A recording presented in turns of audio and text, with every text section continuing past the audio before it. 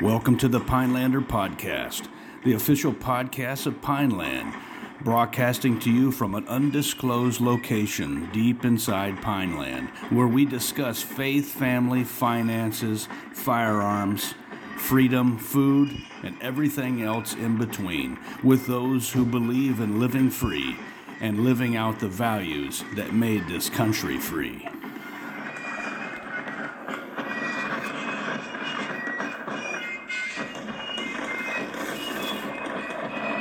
Hello, everybody. It is the Pinelander Podcast. My name is Paul LaFavor. I'm here with my Ranger buddy, Mike Blackburn, and today is Friday, the 8th of July, 2022.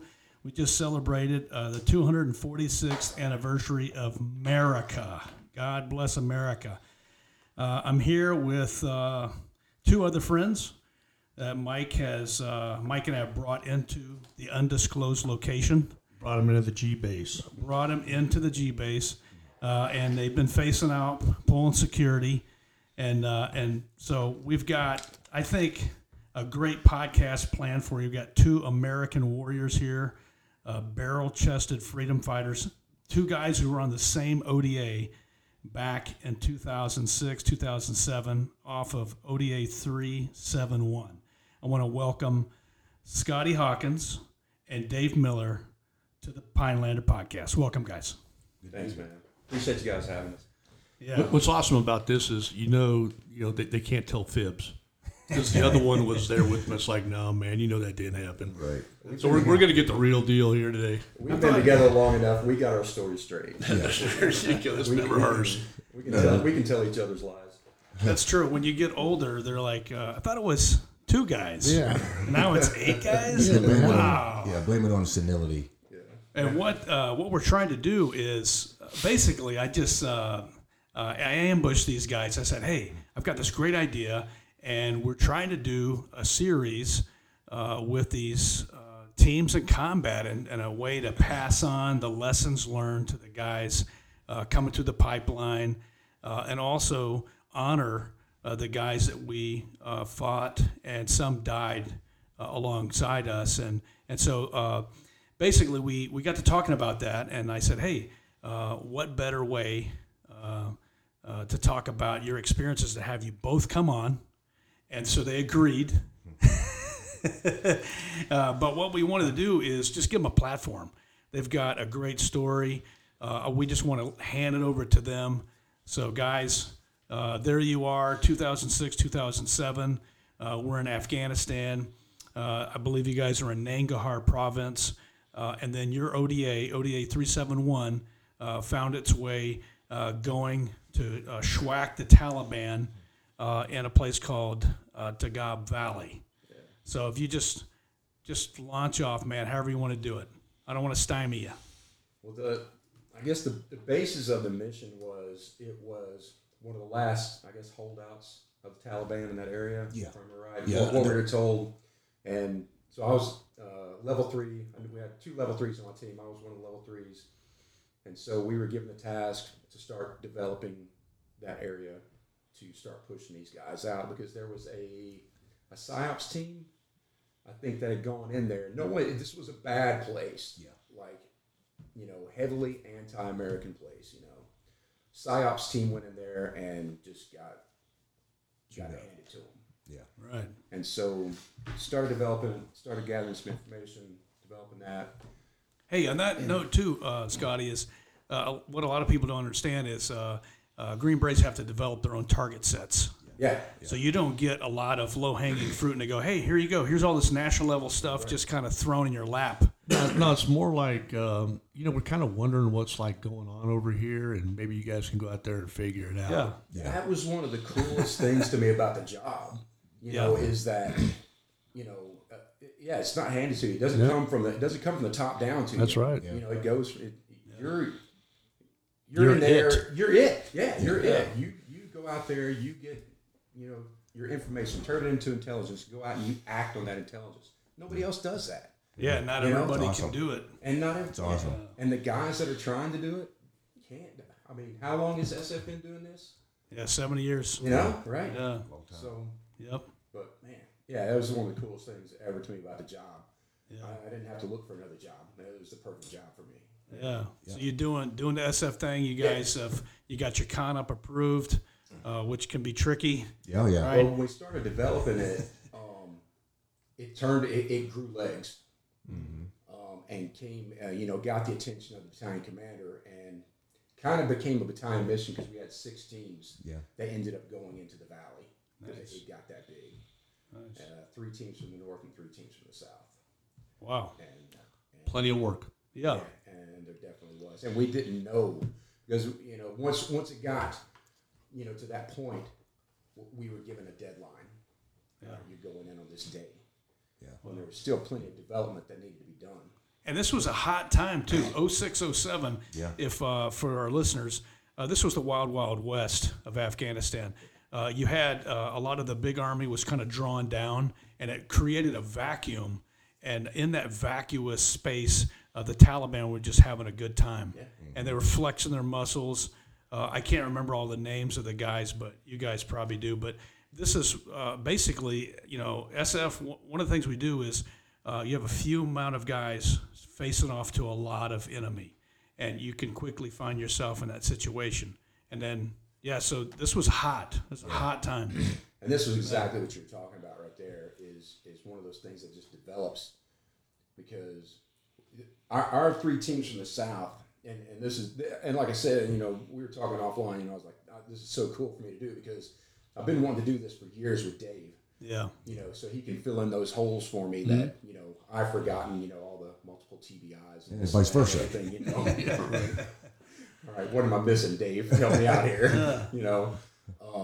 Hey, but we got set. The teams in the south got set before the guys in the north reached their point there. Yeah, so this is one of the lessons learned for me that I'm always trying to pass on is complacency. Mm-hmm. And we kind of got complacent, because we've been hitting dry hole after dry hole after dry hole there, and so we were staged, ready to go, waiting on the guys from the north. We had our outer perimeter set with our guys, and it wasn't long before the Kevlars come off. Complacency started. Yeah. The vest comes off, weapons go down. You got guys on the guns, on the main guns and everything. So me and the Delta, we're having a left-handed rock throwing contest because we're bored. Guy on a motorbike comes by, rides through. Guys stop him, shake him down, nothing on him. I'm like, nothing. And turns out he gets through, and he was a scout. They had an ambush set up for us because once we got set, I don't think we drove 500 meters maybe. It wasn't far at all. And it started raining RPGs. Yeah.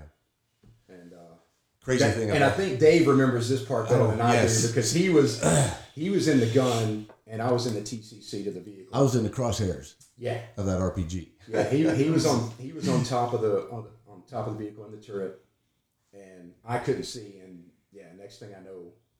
Well, what was crazy about it was, no American presence here, right, in this valley.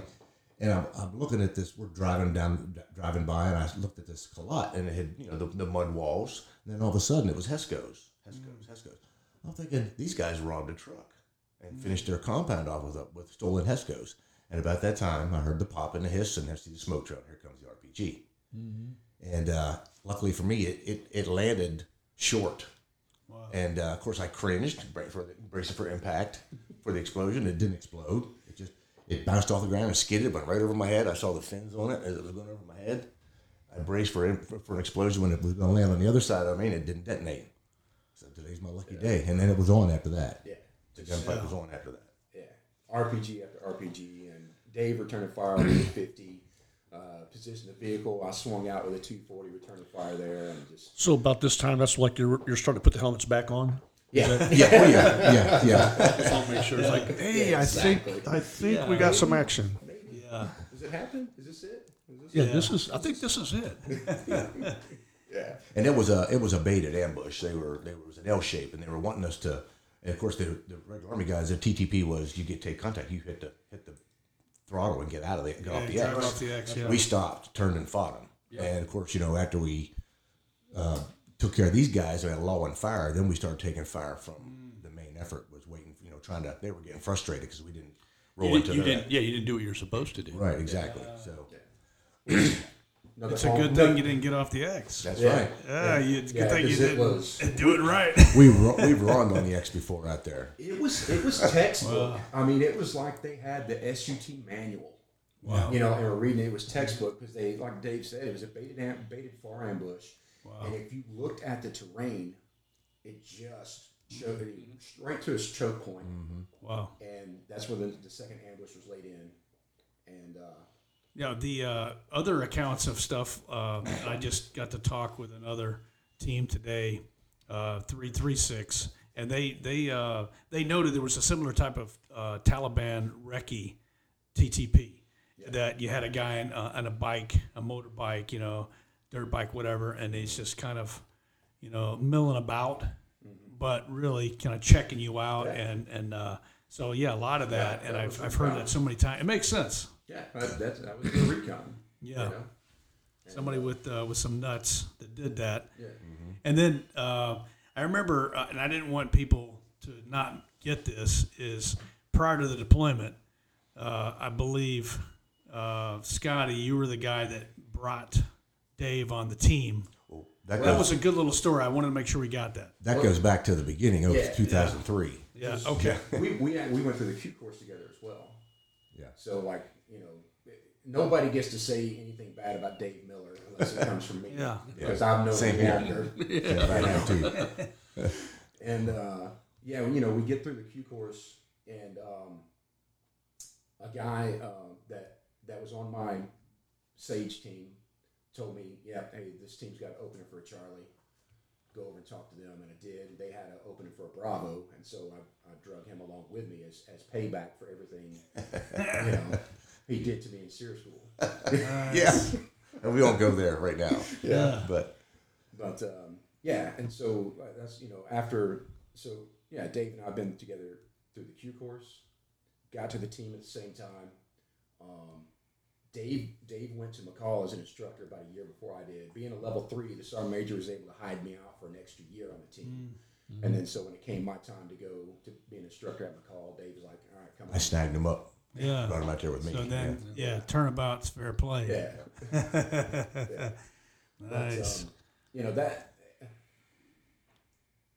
Going back to, like I said, it is like, they had that SUT manual. And reading that, it was SUT for dummies. Set up the far ambush, set it up like this, they had it. And then, just standing there going toe to toe, fighting with those guys.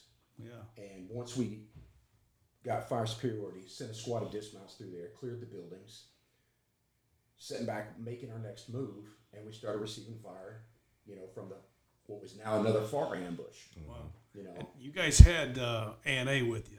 Yeah. Right? Yeah, we had they were called ABP, Afghan Border Police back then. Okay. And it's a name that the border police could have heavier weapons than regular Afghan police. So our guys were able to have cruisers, stuff like that, whereas the police just had AKs. So you had 20, 30. Yeah, maybe 20, something like that. Okay. Yeah, maybe that's about right. Yeah. Yeah, for get a slice of those guys, and then so you've got them. You had maybe like one SF guy with 5 or 6 of those guys or something like that. Yeah, Tim, when we had to do that, we would, that whole SF thing. So when this went down, how did they perform? How did that go? Well. I mean, because you're spending a lot of time with them. You're trying to get them prepared. You're trying to, you've kind of gone through this in your head 100 times, and of course now it's game time. Well, So, well, here's one of those places where Dave can correct me if I'm wrong, because once we finished that one and we looked at the terrain and got those guys taken care of with the help from a lot of Carl Gustavs from Greg, and we said, well, we can't go down there. We don't, it could be IEDs, this and that, and everything. So let's just bounce over to the left side of the valley. We'll continue forward. And as soon as we did that and moved another 500 meters, it was another gunfight. Yeah. And all they did was shift over, because down in the middle of the valley, there was like a wood line, and that's where they're hitting us from. And so, again, gain fire superiority, dismount with some guys, sweep through the wood line.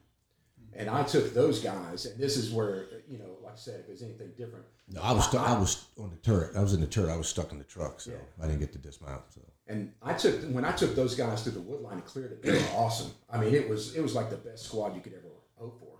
Awesome. They just, I was the squad leader. This was my squad. We got on line and cleared that wood line.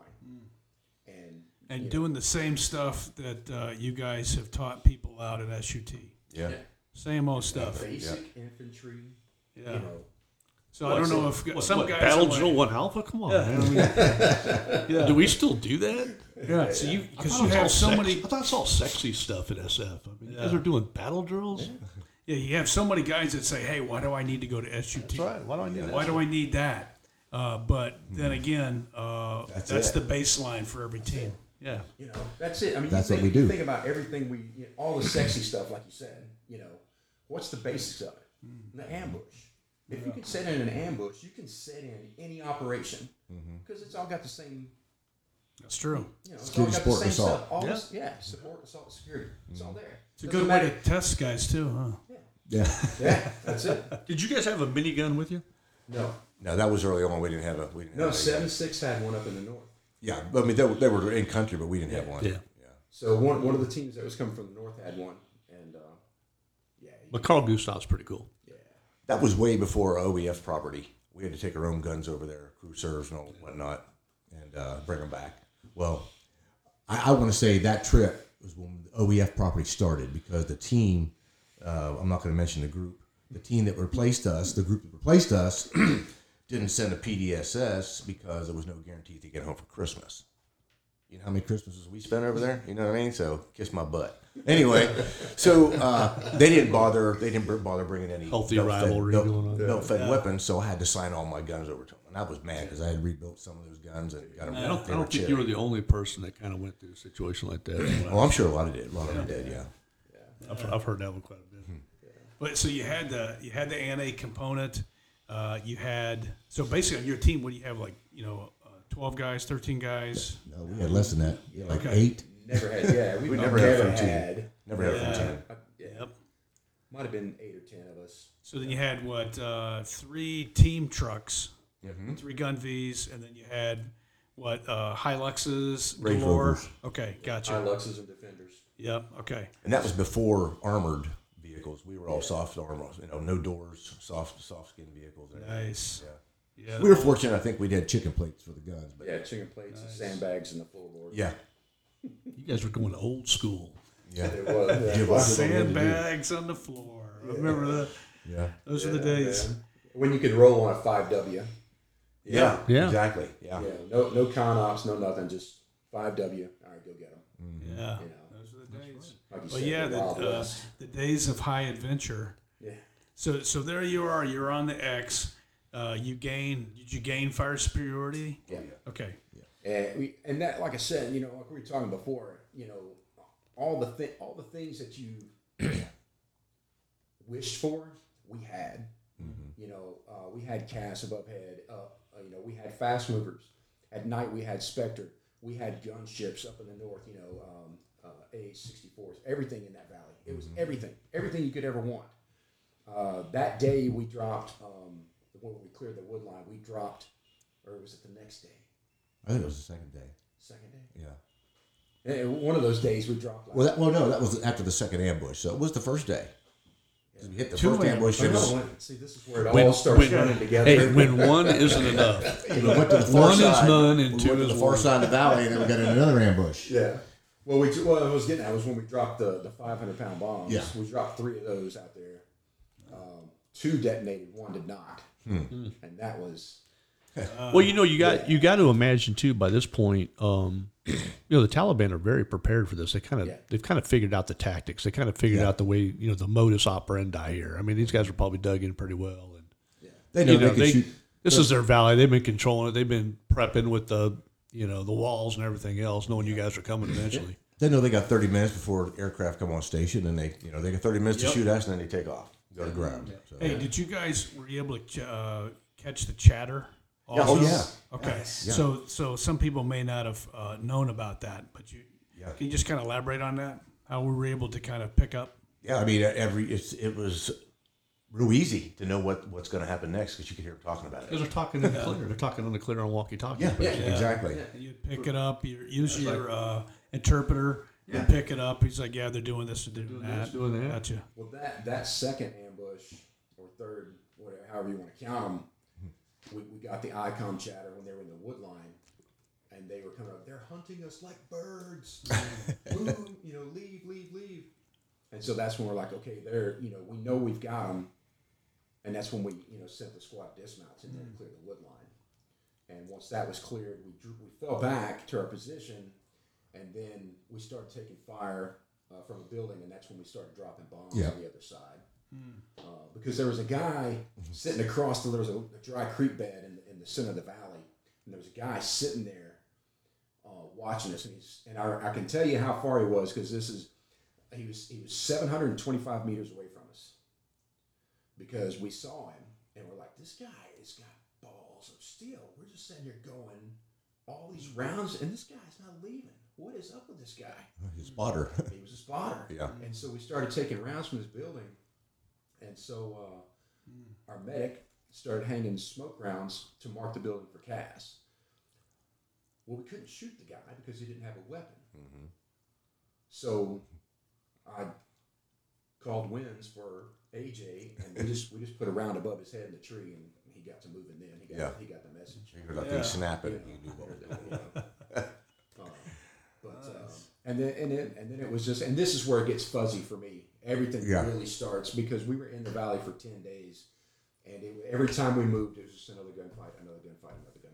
I mean, we're talking within 100 yards from our Ron site. We slept there that night, and we went to move out within 100 yards of taking off. We were in a gunfight. They were there the whole time, while we slept. You know what I mean? In a compound, obviously, but that's when they put the Gustav round over top with the proximity round. Yeah, that was end of fight. Wow. Yeah. And you guys also had F-18s. You had fast movers, and you had maybe Apaches. Yep. Okay. Yeah. So we had garden variety support.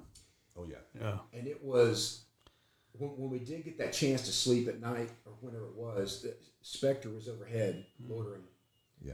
And you could tell when they went off station because I would wake up and you didn't hear that. Yeah, it felt a little uneasy then. Uh-oh. Yeah. And then the next one came on. Okay, I'm good. We'll go back to sleep. Yeah. As long as you can hear that hum, As long as you hear that thing humming above you, you're good to go. Yeah.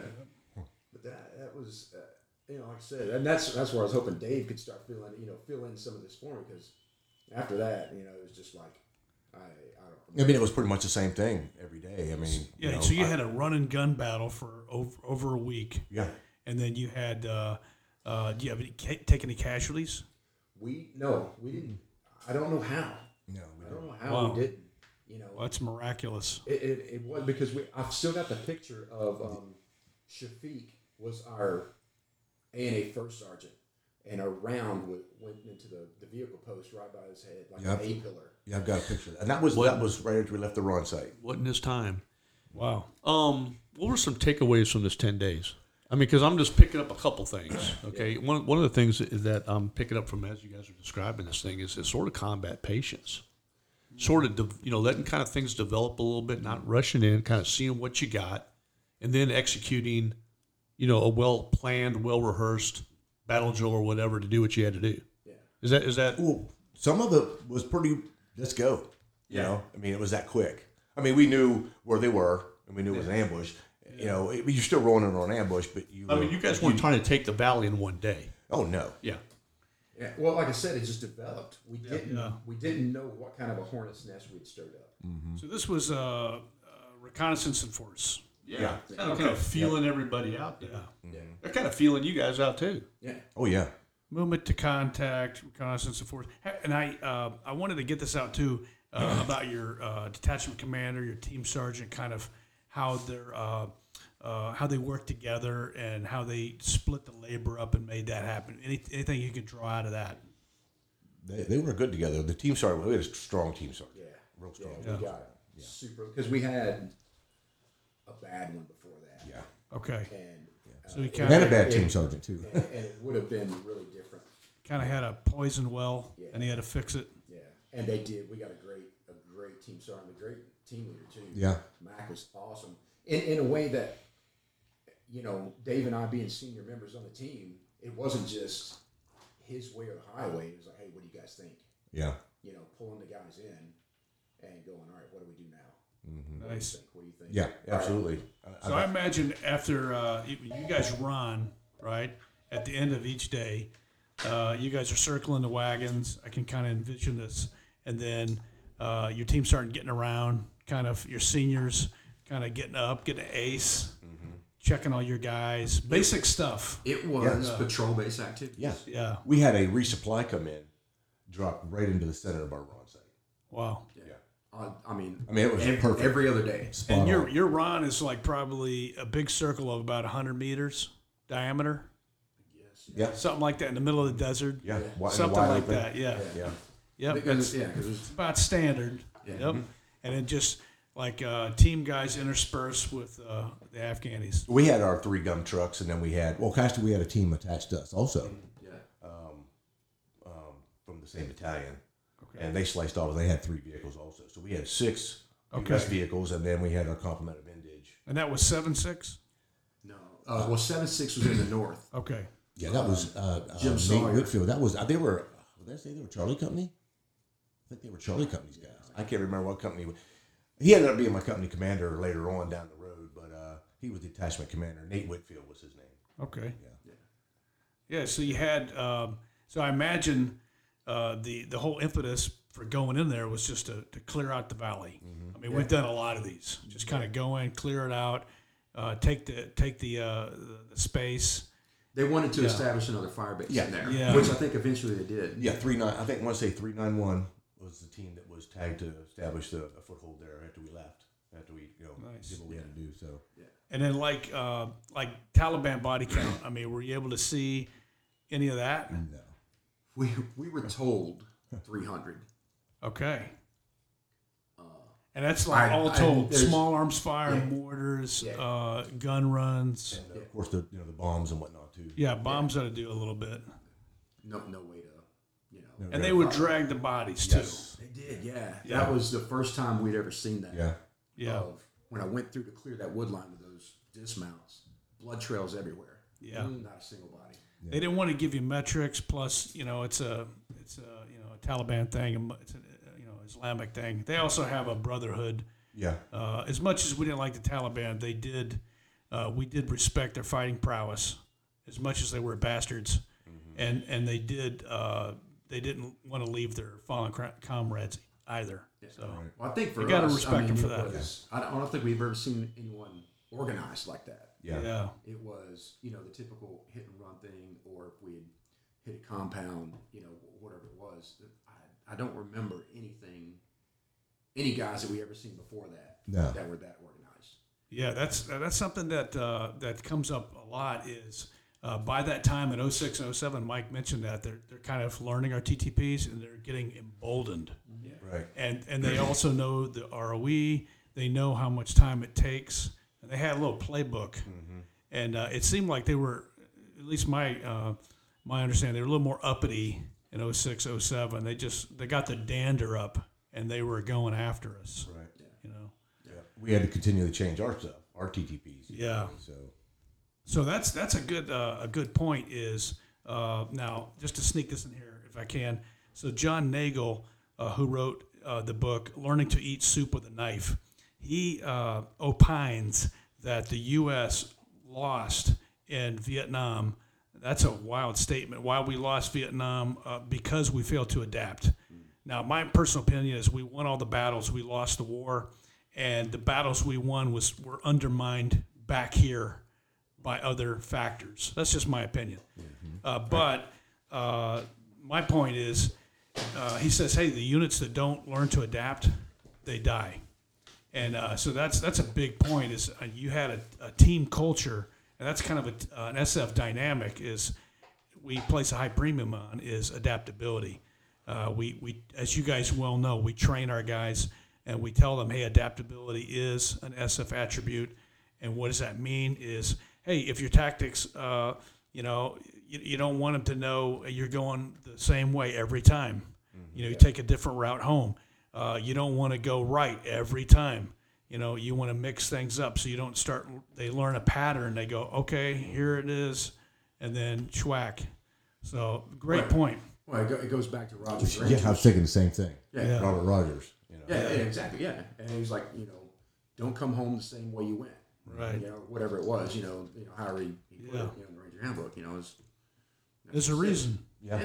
Yeah, and we've paid for those lessons learned in Blood and Treasure, and so I mean that's as I didn't want to go off on a long tangent, but something that you guys, I've heard the story before, is you guys have said basically more sweat up front and training is less blood in combat, right. And one of the things that I just want to bring out for our listeners is you guys had the team cohesiveness.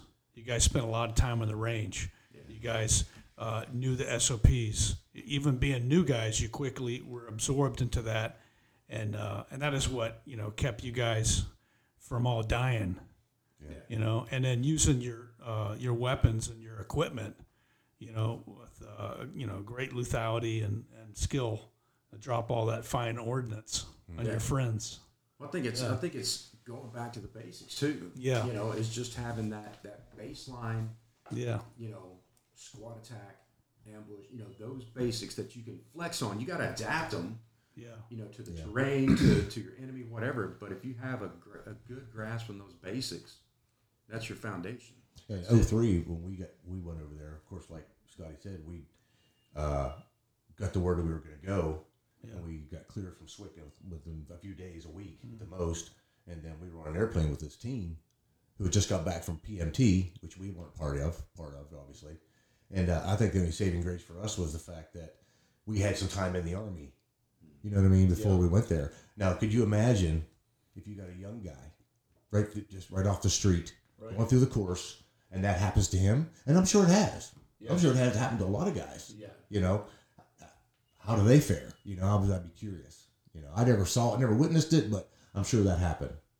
I think that's where we have to do the guys coming through the course now justice of, if they are those young guys, making them realize, hey, you're going to recycle. This is not the end of your career. This is going to make you better Green Beret. You're going to have to see, you need to see this again because I cannot guarantee you when you get to your team, you're going to have a good senior. I cannot guarantee you when you get to your team, you're not going to be conducting split ops. Yeah. So if a guy has to see it again, I don't see it as a bad thing. Right. Yeah. If you see that potential in him. That's a great point too, Scotty, is a lot of guys, and we know, and I was one of them, I'm sure you were too, you get there and you're like, hey, Staff Sergeant, what's your nuts? Now you're in charge of those guys over there. There's like 100 guys. Yeah. There you go. And we've had, Medal of Honor recipients. Let's see, Miller, your namesake. Robbie Miller. Robbie Miller, right? Yeah. And same point. Case in point, Staff Sergeant Miller, hundreds of guys. Dude. Not a lot of experience. He gets there and astronomical hero. Yeah, great guy. Dude, I'm telling you, that guy. World class hero. Yeah. And then but that's just like that. You got to get there and be ready to do it. I had the honor and privilege of knowing that guy. Yeah. He worked across the hall from us. And man, that he did, he embodied what a Green Beret should be. I mean, he did. Yeah. He was always seeking self-improvement, always trying to better himself. Yeah. He was, and all the guys on his team was just like, man, that guy. Yeah. He's the team guy. Whatever was asked of him, hey, you're going to Rangers School, bam, knocked it out, came back. Yeah. All the better. Just always seeking self-improvement. Never arriving. Yeah. You're not resting on your laurels. I feel bad because I had one interaction with him.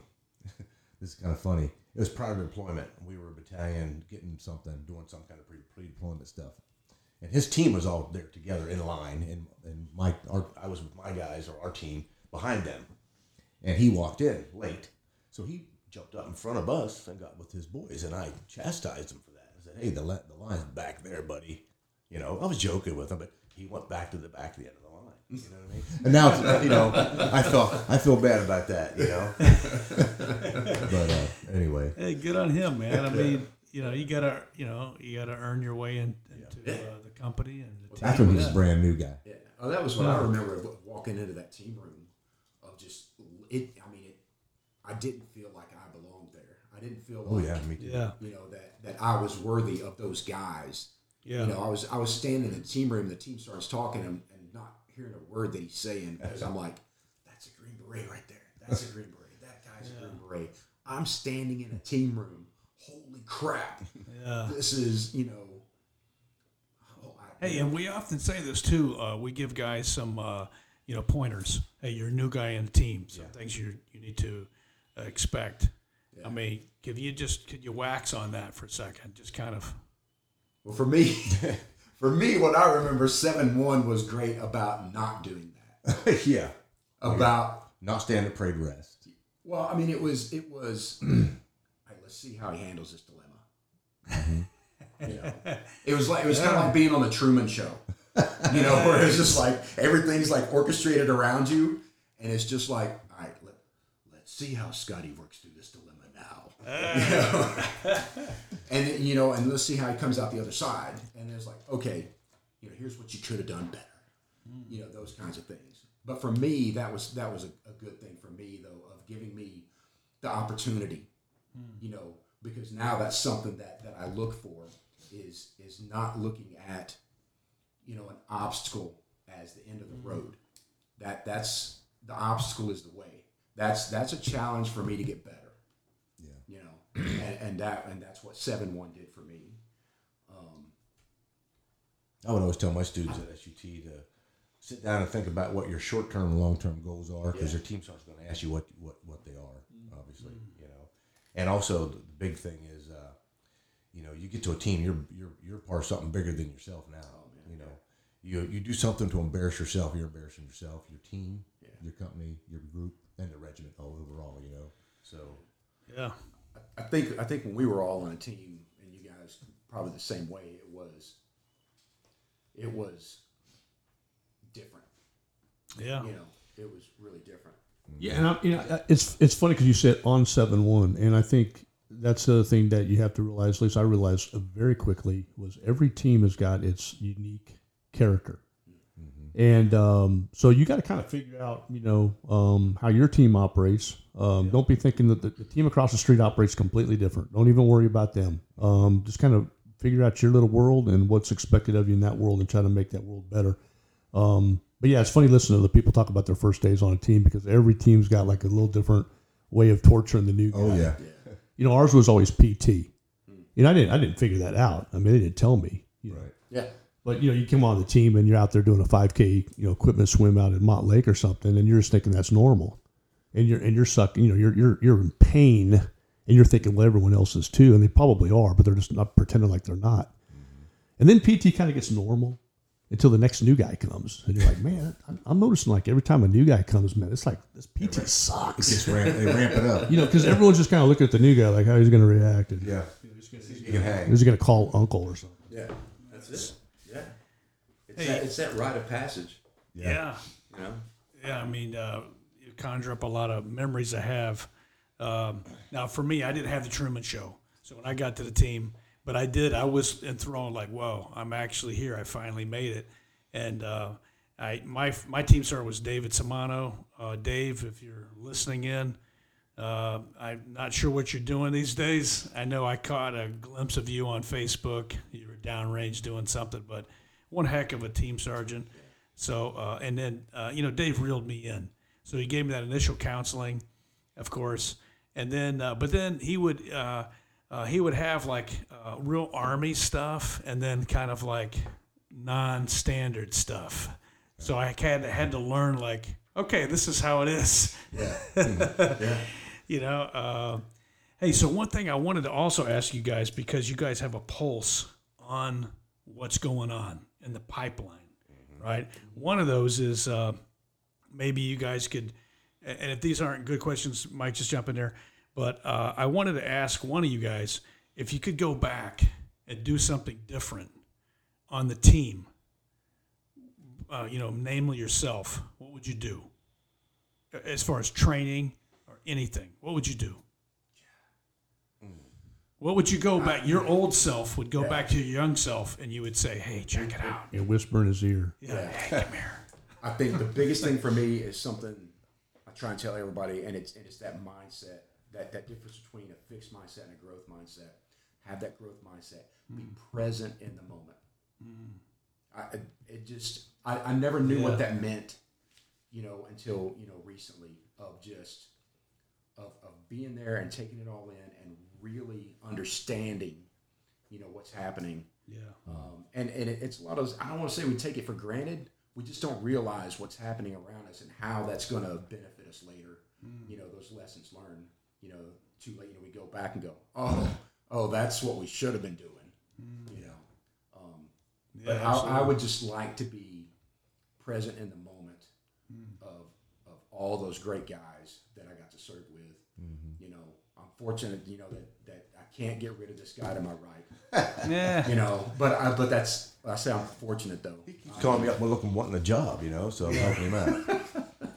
Well, they say a sign of maturity is being able to learn from your experience. Yeah. Mm-hmm. So, well said, sir. Mature. What about you, Dave? Well, I mean, for my, like when I got to the team, I didn't have a senior. I was the Bravo on the team. That happens. And I had to load out all the gear. I didn't know what to take, so shit, I took everything. I took everything, And then we were 6 months downrange, home for 6 months, and then back downrange again. So by that second trip, I knew what to take, and I had learned, and I had a junior at that point in time now, so I had a buddy, to help me. Yeah, someone to pick on. Yeah. And and somebody, did you write his MCOER? Or did no, they stop actually, that by then? No. They used to do that. That's a good idea. That I always thought that was a great idea for the senior guy. Now it's not going to be etched in stone because the team sergeant's going to have to, sure. But it's a good practice for that senior to do that. And I don't. Some team sergeants did that. Put some stank on that senior. I did that when I was a team sergeant because it helped me out because now he was more focused on his junior than what he was actually doing. That junior works for you, and I didn't have to keep an eye on him as much, So and it was good for him, because some of those guys. They make E8 and they've never written an NCOER other than, That's the other reason why we used to do that. Of course, in school, Because I was the E8 that became a team sergeant, and of course I had 5 years as a E8 in a unit, and I didn't know beans about that. It's easy when you have a lot of turnover to get out of some of the practices that really help develop guys. Because we need to do the fast and efficient way, and that's not always the best way. Yeah. So, another good little tidbit for young guys, right? Try to make sure you're still developing your juniors and the guys, because eventually they're going to be in charge. Yeah. Yeah. Hey, so what about, if I could just corner you about this, trends that you're seeing in the Q course that you wish you didn't see? Okay. Or even. Guys. Things that you talking think about might, guys. Because we just covered this not too long ago. With the not the hierarchy, but like like the KLEs and things, just things that we were noticing with the students, trying to kind of help them out to get where they kind of need to get to. Yeah, I listened to that podcast you guys did, and it was I was like, oh man, he's right. Yeah, he's right. That happens. That's what they're doing. Yeah, and it's like, how do we get these guys? It's like you said, all of this on the podcast, all the stuff, now that's taken away from true social interaction.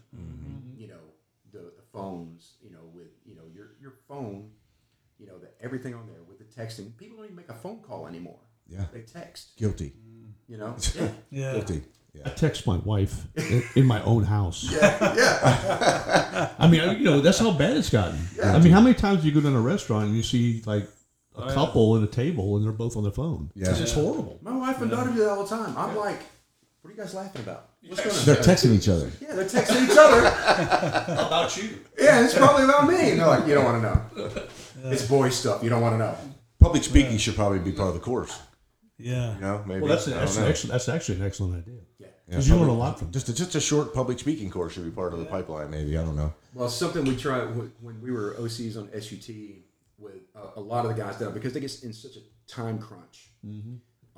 the captains will take on the op order, just Right. to get through it, instead of letting junior members have that piece of it and brief part of it. And then when they get to Robin Sage, they can't brief an op order. Right. Yeah. And again, when you get down range and you're that E5, E6, hopefully, you've briefed an op order before. I'm really glad you brought that up. I think that would be like awesome to not allow O's to have any part of the op order in SUT or tax skills or whatever you want to call it now. Really, the only thing they should be doing is oversight and training and helping the listed guys work through that op order. Yeah. I mean, if an officer at that rank cannot do an op order, I mean, he shouldn't even be there. Right. But I want to see if he can train the guys. Yeah. Right? I said this the other day to one of the instructors. If you think about that captain that's coming through our course, if he was in the regular Army, he would be in charge of a company. Right. That's right. Yeah. But he gets here and he's got a squad. That's ridiculous. If he can't manage that squad, man, this is not the place for you. That's true. Yeah, for sure. And but an op order for a junior guy, it can be a huge be a huge thing. Yeah, because you're back there with your notepad taking notes on him too. It's not like he's just giving an op order. I mean, he's also being evaluated while he's doing this thing. Yeah. They get plenty of practical exercises, and we try to, we normally use the officers to get them started for the first run, so to speak, and then I wouldn't have them rewrite the order every time. I want to see them briefing. Yep. So I would just rotate guys out, hand this guy your notes, look them over, get 20 minutes, look them over, and then go ahead and brief the order. So you just get some reps. Can you get up? Can you communicate? You know. Hey, team leader, make sure covering his material. Your alpha team leader is briefing your routes. It's almost like you're saying. It's almost like you're saying if you're a Green Beret and you can't talk, then you suck. It's almost like you're saying that. That's the only thing. That's the only reason I got through ASAP. That's the only reason. I could talk to people. It's funny. It's funny because really, I think you guys are onto something, and it's just that we have to be able to communicate with one another, because the same thing was like we were talking about on the team. The team dynamic is just so different. No one's sitting around and just kind of stopping and waiting for the team leader or team sergeant to give instructions. It's just not the way it works. Right. When you're in a firefight or anything going on in a team, you guys are all talking to each other. You're all taking in information from the entire team. You have to be able to communicate. You guys are solving problems collectively. You all agreeing that this is what we need to do. I mean, communication is the key, really. It's really what sets SF, I think, apart from really the rest of the Army. Yeah. I mean, we're just very loosey-goosey. We're very adaptable. We have to be able to talk, communicate, train. Well, think about it this way. When I was at 12 Bravo, back in an engineer line company, and you had your squad, you didn't have to worry about coming in the next day and having the combination changed on the door and your stuff sitting out in the hallway. Because we've done that, on our team on 7-1. We had a guy who did not belong on our team. There's a team for him somewhere, but it wasn't on our team. Yeah, got voted off the island. Off the island. Gotcha. And regular Army doesn't have to worry about that. They don't do that. They don't do that. Well, explain that, because, I mean, that's very foreign to people. Yeah, well, it's... How does that happen? It's like you said. I think the... That's why we say there's selection is an things- ongoing process. Yeah, it is. Yeah. That first deployment, Dave and our first deployment, I never unpacked my bags. Didn't unpack them because I thought every day I was like, they're gonna fire me today.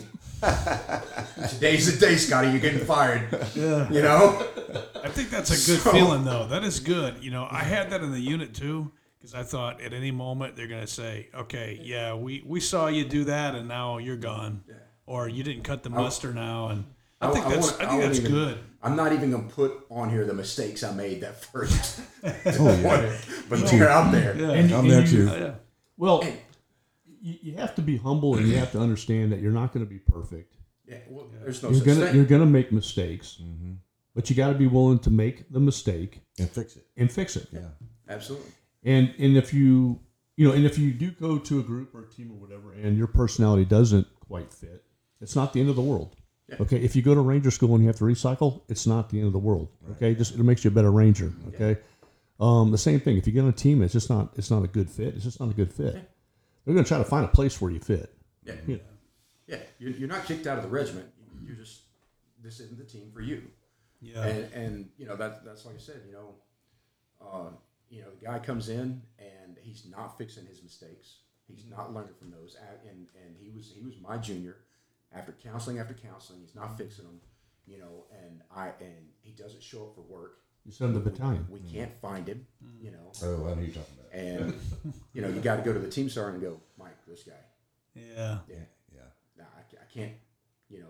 Yeah, that's how our team ran too.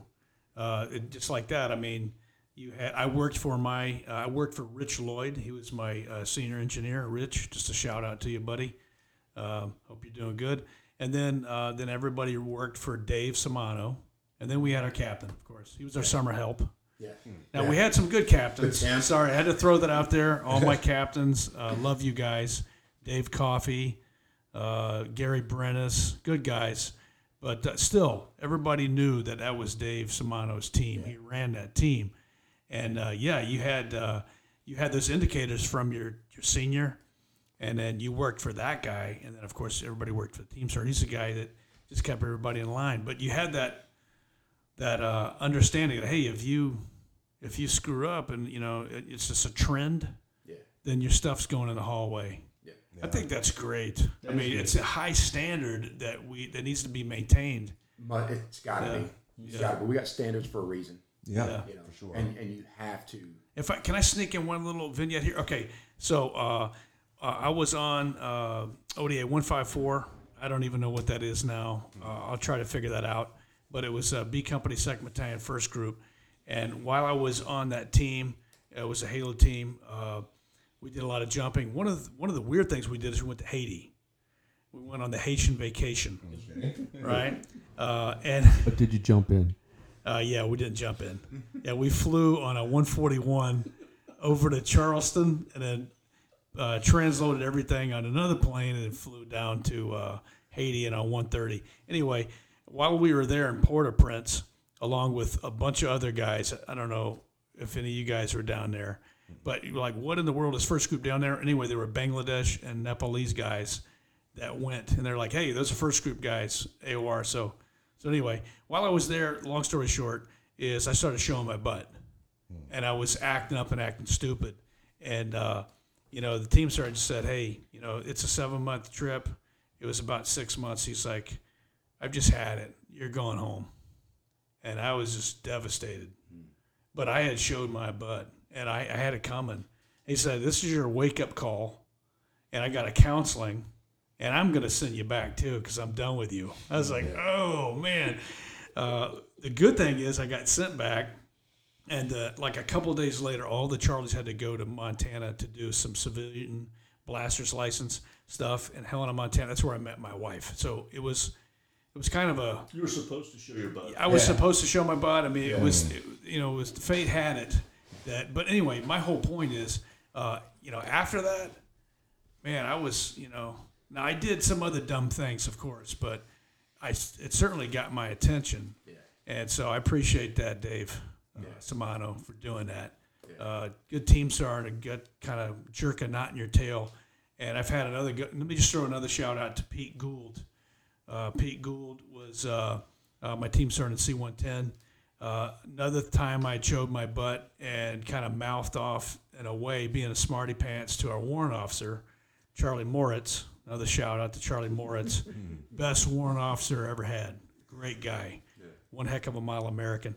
Anyway, he found out about it. He said, hey, Paul, we're not going to do that. I'm not going to allow that to happen on my team. You're being disrespectful. And so this is your wake-up call. And you know what, Brian, that was awesome. Excuse me, Pete, that was an awesome. I had another guy named Brian Gould, too. Sorry, another good guy. But Pete Gould jerked a knot in my tail and squared me away, so I appreciate that. Team sergeants do that. Yeah. And it kind of gets you on the right focus. Well, so I mean, you probably saw, the potential. He's like, oh, we can't get rid of the guy. He's too good, but we just got to tighten his shot group up. I don't know if he thought that. Well, but a good leadership makes a huge difference. Yeah. Dan Holloway was my first team sergeant, and he was definitely a unique guy, and he was old school SF. I mean, that was back when the NCOs ran SF, and he was one of those guys that it drove the command crazy, obviously. Mike, tell us about the time he just had all you guys leave from an NCOPD. Oh well, this is classic Dan Holloway. But you know, I don't know what was going on. I mean, there was a lot of complaining about this and that and that and this, and so the sergeant major wanted to talk to all the companies, and so Friday afternoon, of course, right? Oh yeah. Before the weekend, we're all up in the battalion classroom or whatever, that big get together room is up there in the battalion. We hardly ever went there when I was in group, but we're up in the big auditorium, and the sergeant major, we all get in and we all get assembled, and before the sergeant major gets started, my team sergeant Dan Holloway goes, his sergeant major, if 323 doesn't have any issues here, is there any reason why we need to hang out here? And you could tell that the sergeant major was like taken aback. He was like, well, I mean, Sergeant Holloway, if you don't feel like you want to contribute or be a part of this conversation, then you guys are just free to go, I guess. Wow. And every guy in that room was looking at us with envy as we stood up and exited out of there. And they were there for hours. Oh, crap. And everybody, like, we came in like Monday, and everyone's like, God, man, I wish I had your team sergeant, man. He's got such a big set of balls. That was classic Dan Holloway. That's awesome. There you go, old school SF, man. Yeah. I mean, there's so many things you could say about the team sergeants we had, but yeah, just to kind of just circle back around, you're talking about the team continuity and being a good team guy when you show up and go through the pipeline. And one thing I just want to circle back around is have good situational awareness. And then kind of remember, hey, you need to earn your place on the team. So I'll just say this, but maybe you're going to need to sweep. Yeah. You might need to be that guy that takes out the garbage. Yeah. Well, that's the first thing. As you know, I came in SF. I was a young staff sergeant. I'd been in the infantry, and I came over. But that was like the first thing that was kind of like weird to me. Was you go up to the SF area, and it's like the sergeant major and team sergeants, and they're out like picking up trash, and they're mowing the grass. That was kind of. And you're sitting there looking around, like, "Where's the privates?" And it's like you realize real quick there are none. Yeah, you are the private. So you are the everyone is. Yeah. But that's really it's just really different than the rest of the Army. Yeah, that was what Mike Reynolds. That was the one thing he told me when we first got there. Is like, I came in, got everything done that I needed to do the day, and it was like 10:30 in the morning. It was like, Mike, everything's done. What are we doing? He's like, well, you done this? Yeah. What do you need done? It's all done. I got nothing to do. Really, I mean, just go home.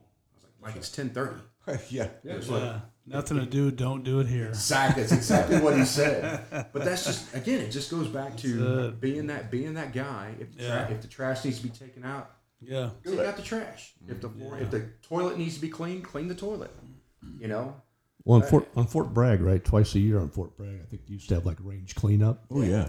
And third group would get a part of that. Mm-hmm. And it would always be funny because there's always some guy in SF that has like a moonlight, landscaping business or something, right? So he rolls in with the dually and the trailer and all the gadgets, man. So we're out there, and we're just knocking a range out like professional landscapers out there, a bunch of E7s and whatever. And you can see the dudes from the 82nd over there with their E-tools, and they're just looking at us with envy, like, man, you guys are like, how do you guys get all that equipment? It's like, I always bring it from home, knock it out, Yeah. Did you ever get you're doing too good of a job. You're making the rest of us look bad. Stop doing that. Don't edge like that. Just... Yeah, man, that's it. That's basic SF stuff, right? Yeah, and this is a guy, Scotty, is wearing a shirt that says "Train, Lift, Shoot." That's right. So both of these guys are really serious guys.